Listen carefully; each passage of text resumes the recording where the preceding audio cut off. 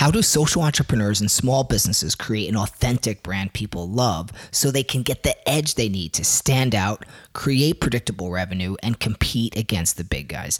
That's what we're here to discuss. I'm Adam Forrest, the founder of Change Creator, and this is the Authentic Brand Mastery Podcast.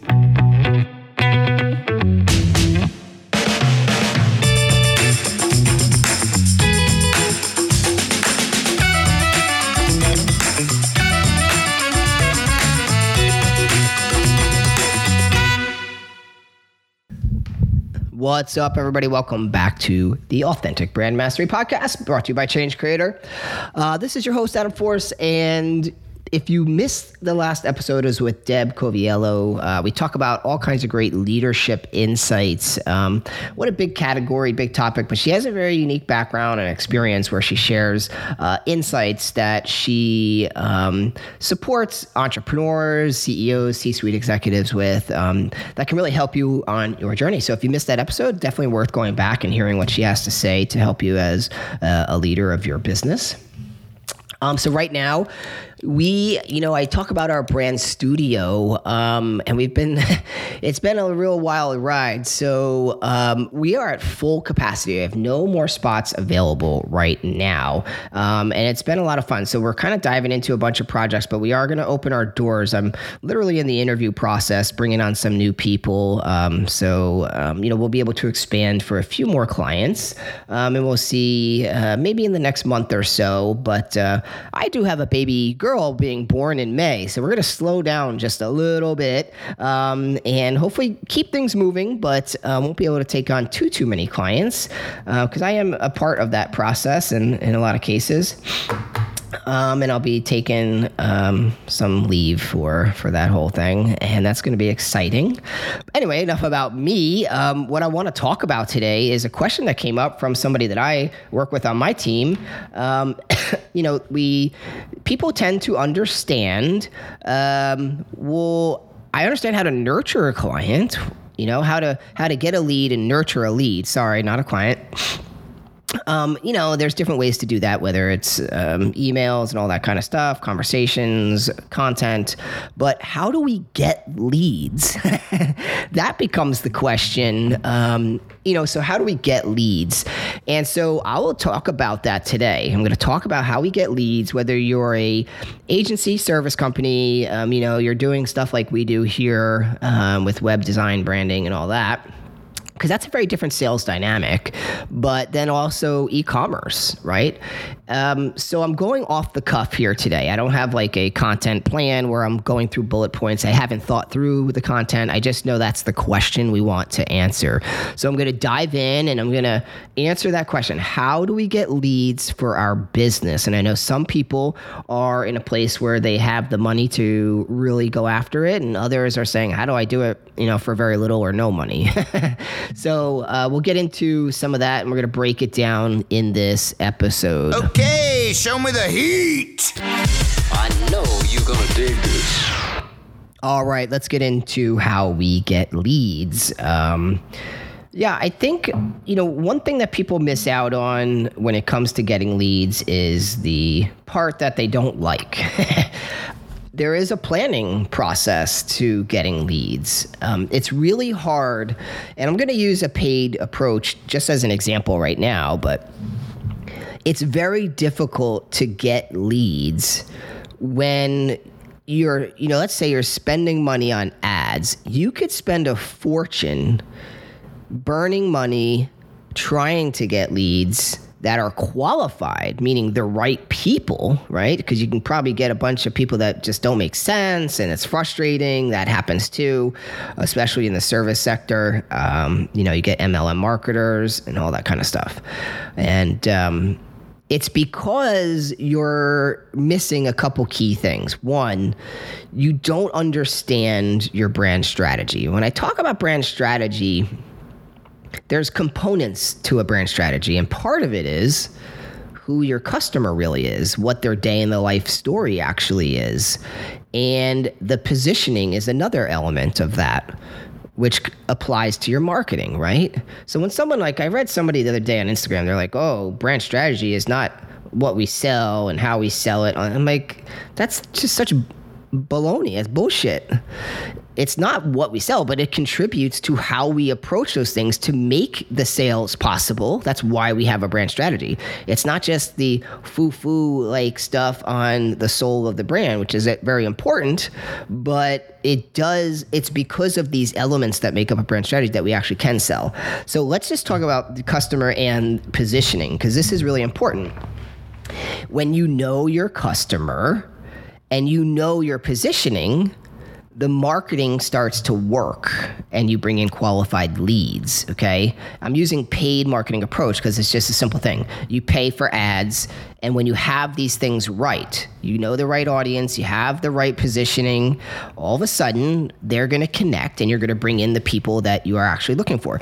So positioning is really, how are we talking about the product in the marketplace that's gonna make sense for the customer that we want to attract, and we need to know who that customer is, so they need to know what makes us different, and positioning can be defined by going through a pretty heavy process.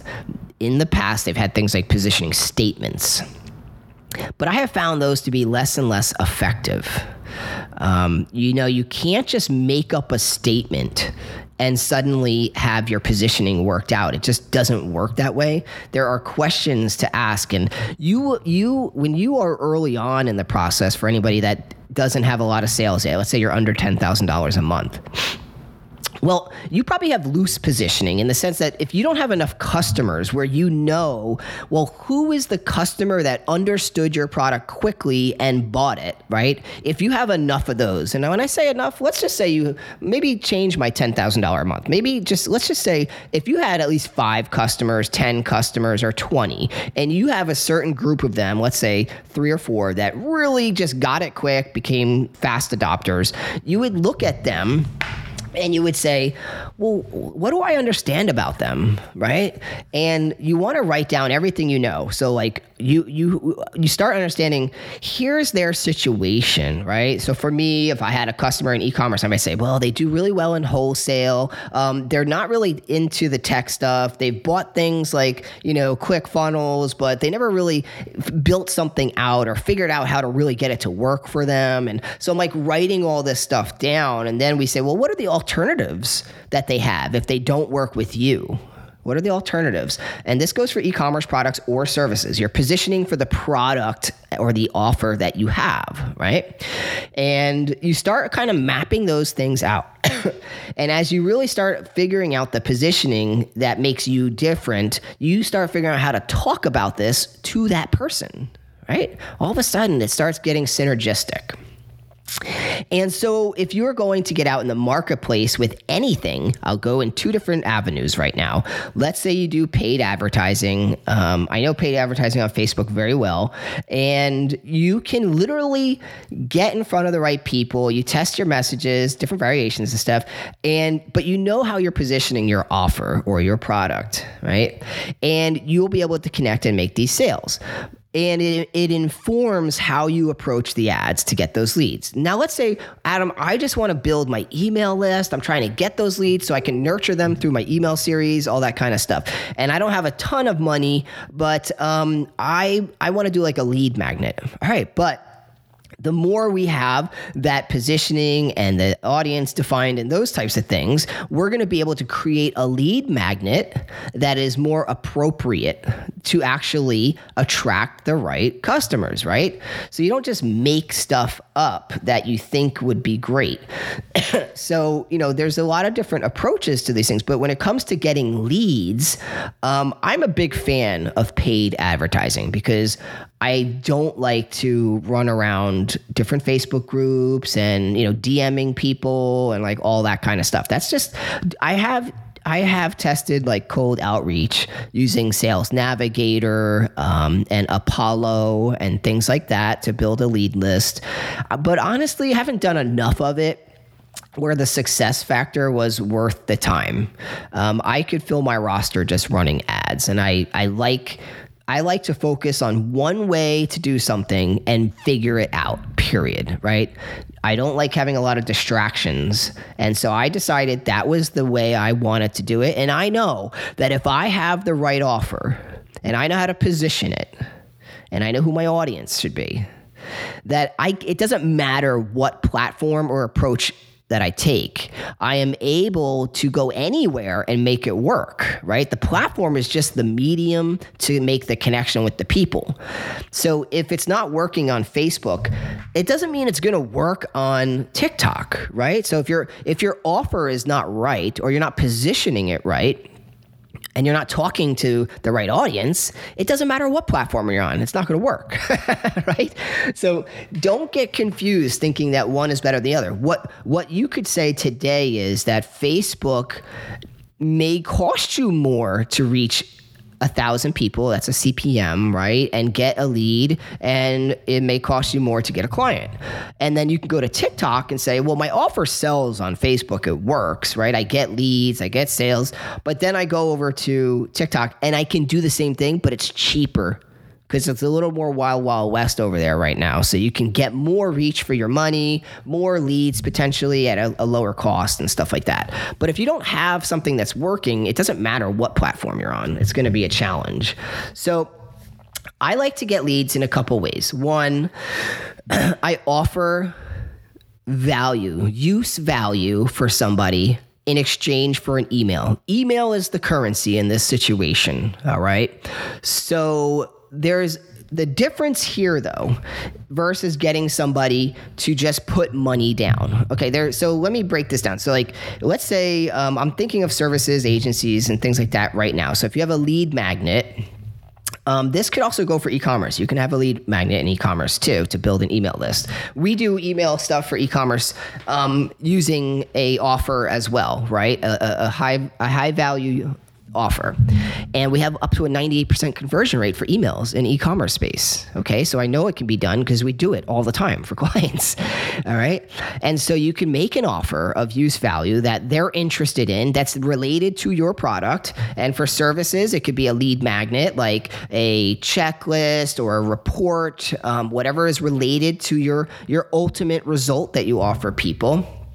And instead of trading for money right out of the gate, the currency here is the email. But you always want it to be in part of a process that gets to the sale. So it becomes a stepping stone, because when you're offering like a lead magnet, that's very different. When you say, hey, here's a free training, here's a free report, here's a webinar, that is bringing in a different dynamic of customer, meaning where they are in the purchasing timeline. So they're earlier on. If I run a promotion and say, here's the training, that's different than saying, we offer done for you services, learn how it works for you, and book a call. That's a direct to sale. So you could still get leads there because they're going to opt in to learn how it works for them, whether it's a video or whatever. But you're also bringing someone in the frame of mind that is like, I know this is a service. I know they're going to sell me something. I'm just seeing now if it's for me.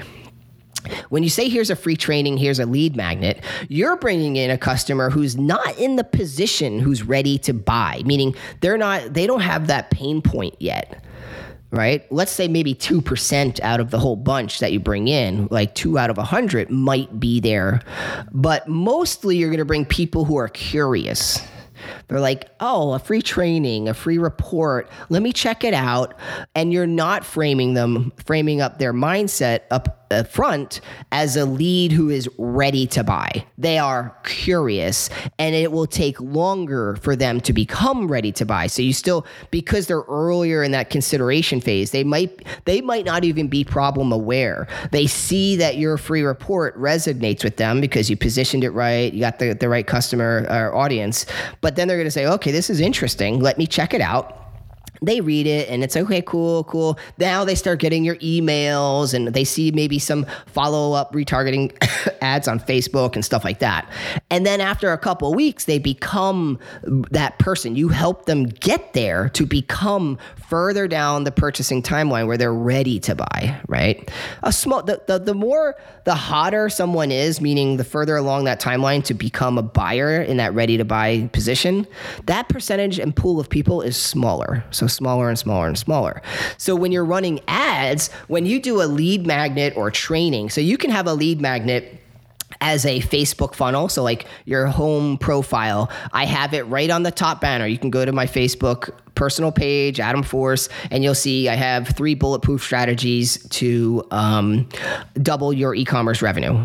I have it right there on the top banner, and then they can go to the website, and I have a lead magnet there, right? So the lead magnet is across these touch points to capture the earlier, bigger pool of people, earlier in the purchasing funnel, and also a bigger pool of people. And they get into my network, into my world where I could talk to them more, right? And they could see what we're all about, but they're not ready to buy yet, right? Maybe some of them, but not all of them.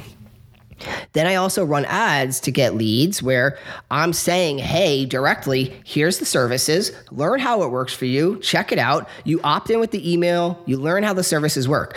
They may not book a call, but I still got the lead. However, with a lead magnet like a PDF, I could spend less than $10 to get that email. Could be $5, could be $3 if you really nail it down. And my e-commerce clients were paying $1 to get an email lead, right? So it just depends on category and all that stuff and how great the offer is. Now, for my DFY business, we pay a lot more. Just to get an email, I could pay $70 to $100, right? And you're going, Adam, that's insanity. Right? You don't want to pay more than $20 for an email like that. But that's not true because I could spend $70 to $100 all day long if I'm bringing in clients that want to spend $15,000 or $20,000. Right? Because it's going to cost you more to get somebody who is in that ready to buy pool because that's a smaller pool of people. It's not necessarily low hanging fruit. So you're going to end up spending more up front, but the quality of that customer is very different. So you have to understand the different stages of the customer that you're going after. It's good to have both. So getting leads, there's different kinds of leads. I have leads coming in for that direct to sale, which are very high value leads because they're like ready to buy, they're looking, they're interested, they know I'm selling something. And then I have people who aren't ready yet. There's a bigger pool of people who are curious, they're interested, they're in the e-commerce space. And so they are grabbing the free report, learning what we're all about, how we do things. And what's in that report is related to the services that we provide. So they can get their feet wet, get acclimated, learn how this works for them. And then we nurture them with emails and different touch points and content to bring them on board when they are ready, right? So 2 different areas of people. And, without getting too deep on everything, I'll stop there. But when it comes to leads, it really is just about offering something for that email currency. Later, they could become a customer. But there is that earlier stage buyer that's curious, interested, maybe not even problem aware yet. And so you're going to help them understand the problem they have. And then they learn, become a customer. Could be 6 months down the road. And then you have also leads that are very hot because you're tapping into a pool of people that are ready to buy. They have a pain that is so itchy. They're just looking for someone to help them out, right? Okay, so it's like those are 2 different worlds of leads, and you treat them. They're different conversations, different approaches, and things like that. So yeah, you could set up those lead magnets, webinars, training, all that stuff. You could run a summit. Like, I don't care how much. Everything has a cost. All right. So the cost to do a lead magnet is 2 hours of my time to put it together, another 2 hours to set up a couple emails and a way for people to opt in. I could take that lead magnet, put it all over my social media networks, banners, everywhere people go, and that brings them into my world with a focus on what I offer. Done. That's a low cost. The high cost is like people are like, oh, you get so many emails when you run a summit. It takes a huge effort to put together a summit. Okay. So just because it may not cost you a lot of money, it costs you a lot of time and energy. So what if you get all these emails, but that stuff doesn't really turn out to convert, or they're not all the right people and all that kind of stuff. So really be considerate of your time and energy and how you're using it, because you only have 100% time and energy. And every time you put it towards one thing, it takes away from another thing. So decide on what's important to you. I always tell people, focus on cash flow, period. So For me, I tap into the early stage stuff with the lead magnets and I go direct for that sale. If my offer is good and I have it positioned right to the right audience, I know it will sell. If I'm not selling, I need to revisit how I position it, maybe revisit what the offer is. Once you have services or a product or an offer that sells like 3 to 5 times, I think you have a repeating pattern and you can continue to sell it. You can continue to sell that. All right. So anyway, those are my thoughts. I hope that's helpful for you. If you have questions, you can just reach out to adam@changecreator.com. And if you're an e-commerce brand looking for help to really drive the business revenues up and get those emails in and get those dollar signs clicking, reach out to us. We can get you on a wait list at least at this point and get you set up. All right, guys, catch you on the next episode. Thanks for tuning into the Authentic Brand Mastery podcast. Don't forget to stop by changecreator.com for more information, fresh articles, content, and our services if you're looking to build a brand that people love. And please stop by iTunes, leave us a 5-star review. We appreciate your support.